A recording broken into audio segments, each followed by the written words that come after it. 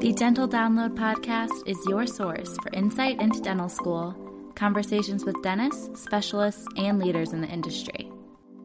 With new episodes every Monday morning, I'm your host, Haley Schultz. Let's get into this week's episode. Hello, everyone. Welcome back to another episode of the Dental Download podcast. Happy Monday.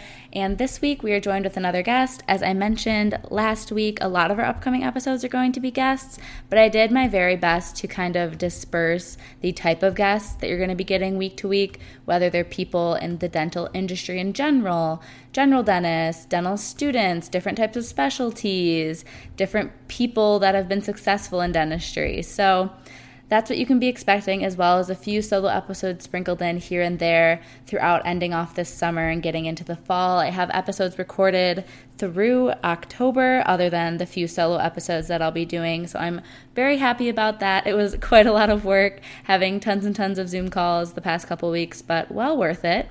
This week we are joined with Crabtree, the author of Dental Profits, and we talk a lot about business management, practice management, systems for success, if you will. So I know that's a big thing. Dental students are always saying, I wish we learned more about practice management. I wish we learned more about managing our team and our office. So we talk about things like wages, bonus systems, do's and don'ts, mistakes that they see, and ways to avoid them. So I think you're all going to find this episode to be very interesting. If you have any inclination at all into practice ownership, it's a great one to listen to. But before we get into that episode with Sean, I did just quickly want to recap this past week, as I like to do in our weekly intros. So I'm coming up on finals. When I'm recording this, it's the first week of August, and the second week of August, when you're listening to this, is our finals week. So we have 5 finals, and I have a final in GU, genital urinary system, on Monday. On Wednesday, I have a final for our periodontics class. On Thursday, I have applied biomaterials. And on Friday, I will have 2 finals in treatment planning, and then the other final will be in neoplasia. And then a few hours later, I will be at the airport on the plane to Alaska. So I can't wait for that. Definitely something motivating me for this really kind of dry week that I'm currently in when I'm recording this. It's pretty tough, as sure as a lot of you know that are students, just to sit and stare at your laptop all day for like 6, 7, 8 hours just watching lectures. I've found that rewatching the lectures closer to the exam has been really helpful for me. So I'm trying to rewatch all the lectures for all of these classes, but that can be 10, 12, 13 lectures, and most lectures are at least an hour. Sometimes they're 2 hours, so lots and lots of content across the 5 classes, if you can imagine. So that's basically all that's been going on for me. I moved out of my apartment successfully, which was great. We're moving into our house in Ann Arbor at the end of August, so I'm very excited to have more space, saving money on rent, just a nicer space, have a few more roommates. I think that'll be fun, more people to hang out with. But that's really all the recap for this week. Next week's episode is going to be my D2 summer recap. So when you're listening to this, be sure to head over to Dental Download Podcast on Instagram and submit questions for that episode. That way I can record it and answer things that you all want to know about dental school so far, most specifically keeping it to this past semester. The things I learned, the things that went well, things that didn't go well, what's kind of new in the curriculum. That's all kind of going to be covered in next week's episode. But for now, let's get into this episode with Crabtree about dental profits, all about successful systems for dental practices.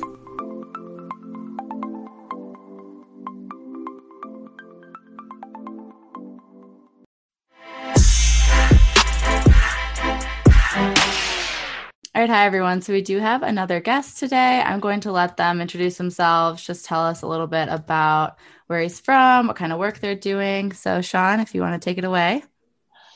Haley, I appreciate you having me on. And let me just say, I'm so impressed with everything that you have going on. You're still bringing value to your listeners, and I know that a podcast like this is not a it's not a light, it's a time-consuming thing. And so, anyway, I appreciate the fact that you are putting time and energy into this, and I'm happy to be on. So my name is Crabtree. My company is called the Crabtree Group. And so what we do is, for the last almost 25 years, I have worked closely with dentists and teams from Vancouver, British Columbia to Barbados, all over the Caribbean to up past where you are to the Great Lakes.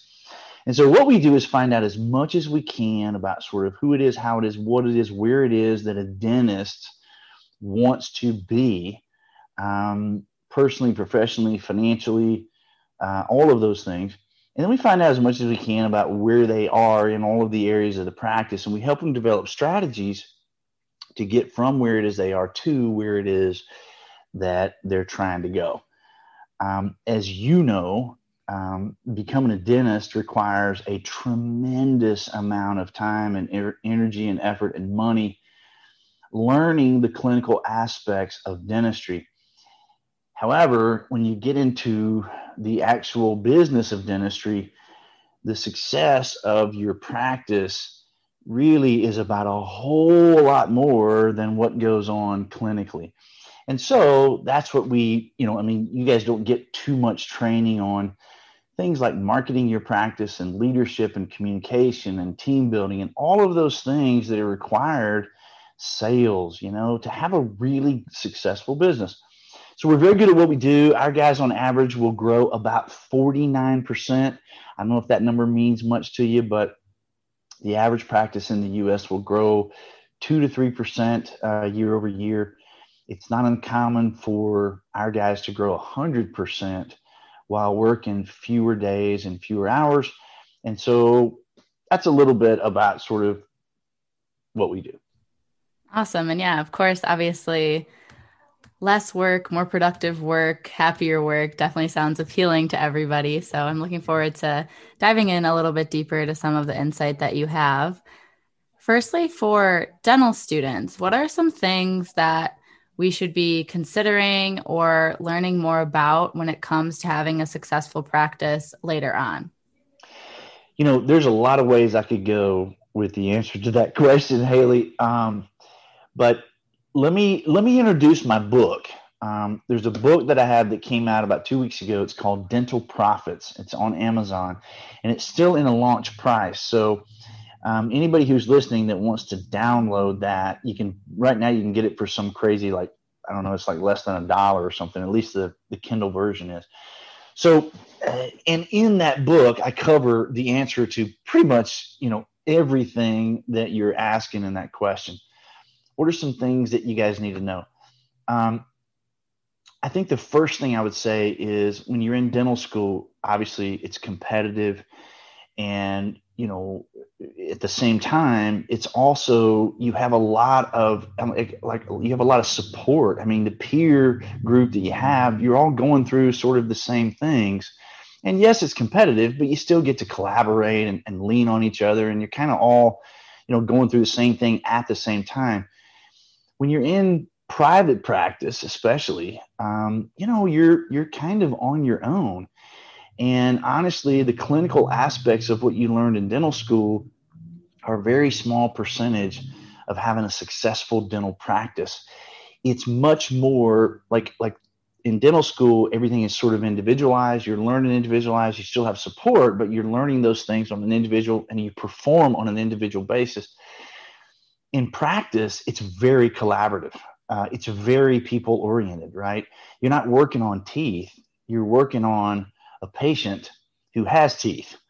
And you have to depend on the people in your practice as your team to be able to implement systematic approaches so that, things like treatment actually gets accepted, so that you get to perform the work, so that you've got systems in place to be able to actually get paid, and so that you know how to manage all of the payments and all of the people and all of those things.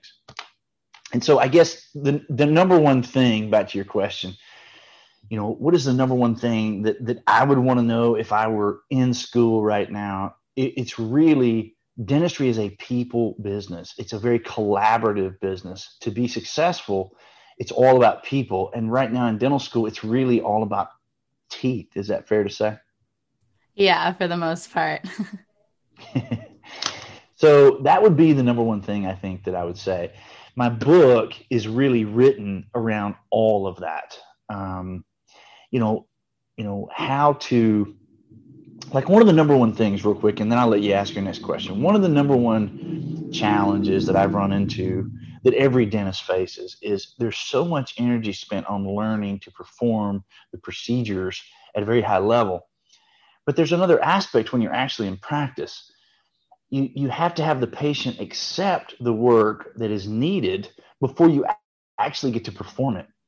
And so having a systematic approach around that number one issue that every dentist faces, it doesn't matter in what style of practice that you're in, corporate or otherwise, the human beings the patients have to accept the work before you get to perform it. And what they accept will determine what you perform. So is it comprehensive? Are the patients accepting comprehensive? Is it single unit? All of those things over the lifetime of practice can determine how much fun, how profitable, how fulfilling, your career is actually going to be. And so the main point of Dental Profits is that systematic approach, the role that every person plays in treatment acceptance from the time the phone is answered through what happens at the chairside visit, how to create value for the dentistry, for the finances, for the schedule, for the time, and then what role each person plays all the way through to the end where the financial arrangement is. That was a long answer to your question. I hope I did pretty well there. No, that was great. I definitely get what you're saying. And I think what you're talking about, those soft skills that we kind of need to be developing right now in dental school through whatever means we feel like, but to improve those communications, management, leadership skills, kind of leads into the next thing I wanted to talk about, which is staffing, teamwork, managing people. How do you recommend dentists go about filling a role that opens up in their office, whether that's an office manager, a dental assistant, hygienist? And I guess more specifically, once you get into it, I know that some people have pay incentives or like a bonus structure, but adding these incentives obviously comes at a cost. So how do you recommend balancing the fees that you're going to be paying your employees, but still trying to be a profitable practice? Boy, that's a mouthful. Yeah, that was a long question. We can take it in segments. Well, so let me answer it like this. The first part of your question is, how do I best recommend, filling vacancies on the team? I can tell you this, 2020 and even now, all over the country, this challenge is tenfold what it was previous to 2020. I mean, literally tenfold. Every dentist I talk to all across the United States and even outside the United States, in certain parts of Canada, it is a really tough challenge to fill those spots. So how do I recommend that you do it? I personally think that what we're experiencing right now in dentistry, every industry is experiencing it because of the lay of the land politically and otherwise, but that's going to change. We'll get through it and we'll get back to normal, where we don't have as big of a challenge filling a hole. How do I recommend that you do it? The great practices that I've worked with and been blessed to work with over the last 25 years or so, it's never been a challenge because the culture that we create is always attracting good people. And that's the best way that I can say to do it. If you're looking out on the job boards and, Monster and Indeed, and all of those things, you never kind of really know what you're getting. But if you just focus from the inside out and you focus on creating a culture in your practice where communication is open, it's honest, it's ongoing. Everybody on the team knows where everybody stands. There's no sort of, toxic gossiping and all of that going on, which I don't know if that's, I don't know if that's something even that you're considering at this point, but that is a big challenge because, as I said before, dentistry is a collaborative effort. As a dentist, you need the people on your team to be playing different roles or the business is not maximized. And so creating that culture from the inside out creates an opportunity where there are always people who are waiting to get in, and word spreads. When you have a great team and a great culture and everybody loves the patients and they love the team and they love how we're laying out the culture and all of that, then it's really not a problem finding somebody. Now, the second part of your question was about bonuses and how do you balance that in terms of, costs and fees and all of this. This is I dedicate a whole chapter to this in my book, Dental Profits, because this is one of the things that I think is probably the least understood. And I think it's probably the most volatile situation out there. Number one, here's what I would say. What you're paying your employees is not something that you should have to balance. Your payroll is an investment in the ability to serve your patients at a very high level. It really is not a cost. It is what you do to be able to serve your patients and be able to perform the dentistry that you want to do at a very high level. So from that standpoint, your people are not liabilities, on the balance sheet. They're totally assets. Now, when it comes to outside of payroll, when it comes to a bonus specifically, one of the biggest challenges, and I don't know if this doesn't make sense, you stop me, Haley, and ask me a question. In the dental practice, there are different departments, and as long as you view it this way, then it'll make sense. What you produce as a dentist, the actual treatment that you produce, crowns and bridges and implants and whatever it is that you're doing in a production standpoint, is a separate conversation from what you collect, because you may have insurance relationships, you may have contractual PPOs going on. And so, as an example, you may charge $1,000 at your fee for a crown, but if you're in a relationship with an insurance company, they tell you what you can charge to patients who are in that particular insurance. And so instead of $1,000 as an example, you may be able to charge, $600, and out of that $600, you can only collect, let's say $50 from the patient, and the insurance company marks it down and pays you $300 or whatever the situation is. So collections is totally different from what you produce. If you understand that and view it in that way, then bonuses can't be based on anything other than profitability. And bonuses should not be rooted in what you produce, because as you see, those are two very different departments. It's very easy as a business owner to get in a situation where your production is really high and you're having to pay a bonus on monies that are not collected, if that makes any sense. So when you understand that those two things are really different, you've got production, you've got collection, you've got costs associated with what you collect, and then what you have left over is profitability. That's what you pay yourself out of as a doctor, and that would be the money that would generate bonuses. So you lay that bonus out. And again, I talk about how to do that in a chapter in my book, Dental Profits. But for this conversation, you just root the bonus in profitability. And therefore, you incentivize the team to be thinking like partners in your business, not doing tasks or doing what they're told, but they're part of a team. They understand where you're trying to go. They understand collaboratively where we are trying to be for our patients, for our team, for the profitability.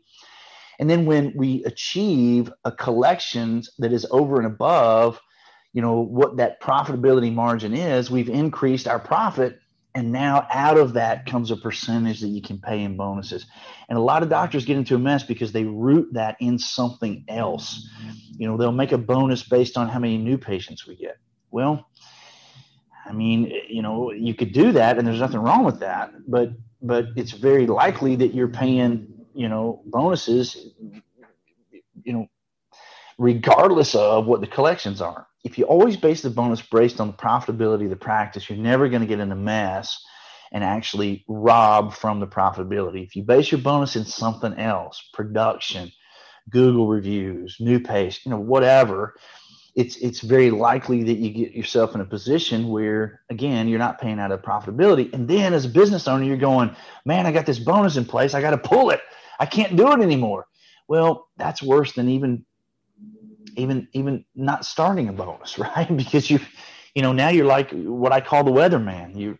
You're promising sunshine, but then your team is getting rain, and that'll get them down. And then you lose the ability to have partners who are collaborating. Yeah, I totally see why having these systems thought out ahead of time can help avoid a lot of headaches and disappointments and miscommunication between you and your team. So thanks for all Definitely. of that insight there. Sure. Sure. And that's a great way to put it. Disappointments. It's a Yeah, great, that's a nice way to say it, I think. yeah. Yeah. Um, Still looking, I guess, at profitability in a sense. Is there any one simple thing that you look to first when a practice is trying to decrease their overhead? I actually look at the first thing the other way around.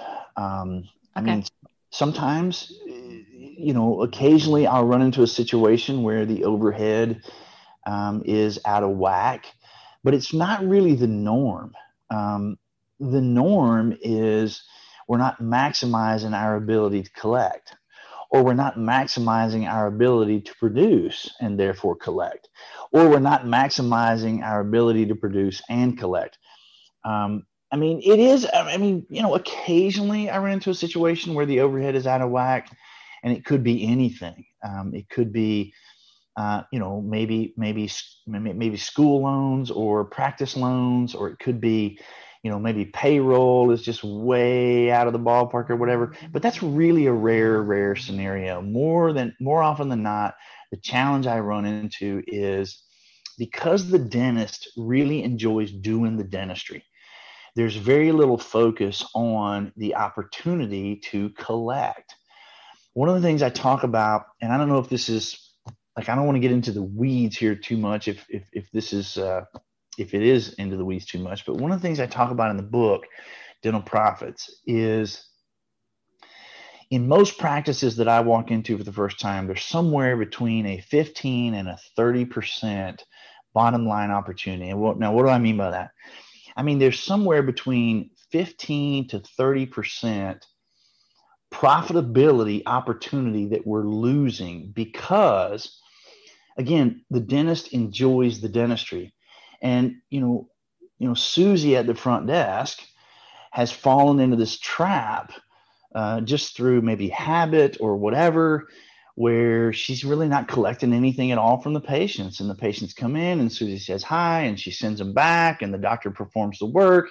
And then Susie says, we'll file your insurance. See you later.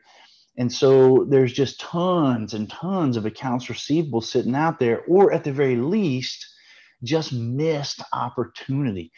In today's day and age, the dentist as a business owner, has more opportunity than any other time in history. There are 15 companies out there that, just top of my head, that are vying for the ability to finance, dental work for patients and make it super easy. Just like buying, patio furniture at the Home Depot or whatever. You can get it 90 days or 36 months interest free. And so the ability now that dentists have to actually collect on procedures ahead of time, like the whole case, and not have to worry, the patient doesn't have to worry about paying every time they visit. That's a huge impact to the bottom line profitability, and it's a major stress reducer. so so to answer your question, it does happen where I look at the possibility of reducing costs, but it's such a rare scenario. More often than not, it's really about how do we increase the bottom line profitability.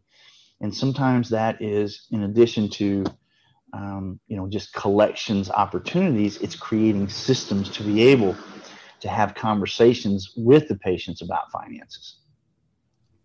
Okay, that makes sense. And so you'd say the biggest thing that you try to start with then isn't even necessarily new patients, more appointments, more structure. It's just at least starting to improve your collections. Yes, and let me tell you what I mean by that, Haley. Um, I've been doing this for a lot of years, and I'm an old guy. I got a lot of gray hair on my chin, and I can tell you, um, for nearly the last 25 years, no matter where it is that I speak, at any state association like the Chicago Midwinter or the Yankee or the New York, the Greater New York, or like whatever, the number one question I get is, Sean, how do I get more new patients? As a strategist, you know, I can tell you that that is the wrong focus. For anybody who's listening to this, if you're thinking about going into dentistry in a private practice setting, or not, maybe some other setting, I can tell you this: if your number one focus is a constant, never-ending chase for new patients, you're setting yourself up that the only way you're going to be able to grow is more hours added to your day, more days added to your schedule, less vacation time, later nights, longer days, more patients. And along with the ability to see more and more new patients, your overhead goes up because you've got to have staff to be able to see all of these patients that are coming in. You've got to have, soft overhead, like just the facility costs and supplies and, flipping rooms and time and all of those things. Your costs are associated with the ability to see those patients. One of the things we do as a strategist is to really flip that upside down, because over the last 2 decades, I find that dentists get really burned out really quick, because again, it's easy to view your practice as, the analogy sometimes I look at is like, you're pedaling a bike. And so you're in this practice and you're pedaling a bike and you're going, well, how do I grow the practice? How do I grow it and get it bigger? Well, I got to pedal harder. Okay. So you pedal harder. And then pretty soon it's like, well, maybe I got to get some more people pedaling. And so now we're all pedaling. Well, how do I grow from there? Well, at some point you get tired, and that eventually leads to burnout. And it happens in dentistry big time. A much better approach is, instead of adding more and more new patients never endingly, and then more hours and more days to schedule, learn the concept that I talk about in my book, which is treatment acceptance. Learn how to create value for the dentistry that's there. In every practice that I've ever been in for the first time, I always find that there are, depending on how long they've been in business, I always find that there is $1 million to $4 million worth of dentistry that's been diagnosed, but it wasn't accepted by the patients. Or if they didn't have some of those collection procedures in place, like we talked about, then they've got $1 million to $3 million sitting out there in treatment that was diagnosed and it was started, but it was never finished. And so instead of spending, marketing dollars and time and money on supplies and payroll and all of that to see more and more new patients, learn the concept. I call it the value model. And I've been implementing this for, like I said, well over 2 decades. Learn how to create value for the dentistry that the patients need in the first place. And so instead of pedaling harder and faster, and really not getting anywhere, slow down the pedaling, but make sure you're in a higher gear. And so every turn of the pedal is getting you farther down the road. Another analogy I use is baseball. If you stand at the plate and swing the bat 10 times with 10 at bats, but you only hit the ball once, and your whole focus is batting more, you're going to wear yourself out. If you're batting 10 times, learn how to hit the ball 9 times out of 10, and then get great at hitting the ball so that you're not just hitting singles. You're hitting doubles, triples, and home runs. Now you're spending a lot less energy and a lot less effort, and you're getting a lot more reward. Now, the interesting thing, too, is it's not just simply about you as the dentist and your team. If your patients are accepting comprehensively what you're diagnosing, the dentistry that you know they need, if they're accepting it, you're serving them at a much higher level as well. It serves your patients, it serves your team, and it serves your bottom line profitability. Yeah, I totally hear what you're saying. And that definitely answered my question in a way that I wasn't even expecting. So I appreciate it. I learned a lot from that. Are you saying I'm talking too much? No, that Okay. was all really good info. I Okay. think we'll do one or two more things I was curious about here. So You did kind of just speak about this a little bit, but everyone, as you know, from all the dentists you've worked with, everyone has a different style of practicing dentistry. And what do you think is a good baseline or recommendation for scheduling and workflow in a practice? Like, how many patients should a dentist be seeing each day? Oh wow, boy, that is a really good question, and and I think that's not for me to answer because I don't think that there is really a good baseline. Here instead would be my challenge. It's the American dream, right? I mean, if you're going to open your own practice, you're going to be an entrepreneur. And as an entrepreneur, that's part of fulfilling, in my view, that's part of fulfilling the American dream. Um, I think we're not just dentists. I think where most people mess up is they allow the business to determine what everything looks like. And really, what you should do is before you jump in and start practicing, you need to ask yourself a handful of questions. Number one, what is the kind of dentistry that I most like to do? Is it restorative, cosmetic? Is it surgical? Is it implants? Is like what is it as a general dentist? What is the procedures that you most like to perform? Number two, what is your work ethic? Um, you know, and I don't mean that in a characteristic. What is your work ethic? I mean, what is a pace that you believe? And this is a tricky question because when you're young, things look a lot different than when you get a little age on you, or when you get to the end of your life cycle. So it is a tricky question. But I would ask it of myself directly like this: what is a pace that I would thoroughly enjoy and can see myself working at for the entirety of my career? I have lots of doctors who do a lot of cosmetic and a lot of sleep dentistry. And frankly, they make a lot of money and they have a very small staff, maybe, one assistant, one hygienist, one front desk. But they make an exceptionally good living, and their practice, will do 1.5, 1.8, or $2 million. I talk about specific examples of that in my book, Dental Profits. And there's one example I use of a client of mine in the book. He's got a $1.8 million practice. He's taken home a considerable amount of money because his profitability margin is maximized, meaning his overhead and the fees that he brings in, his overhead is very low compared to what he brings in. And he'll see 6 patients a day in his schedule and maybe 6 or 8 patients a day on the hygiene schedule. And he's making, he's got a profitability margin of around 50%. 50%, is a good profitability margin on 1.5 or $1.8 million. So the other side of that is, there's another example I talk about in my book where a doctor reached out to me through another doctor, and he was looking for some help. And his first question was, how do I get more new patients? Well, before I answered, I asked some more questions. How many patients are you seeing right now, new patients? He said 90. This is a single doctor practice. He's seeing 90 new patients a month. Now, to put that in perspective, he's got 90 new patients a month walking into the door. On top of that, he had 3 hygienists working out of 3 chairs, and he's doing operative dentistry at the same time.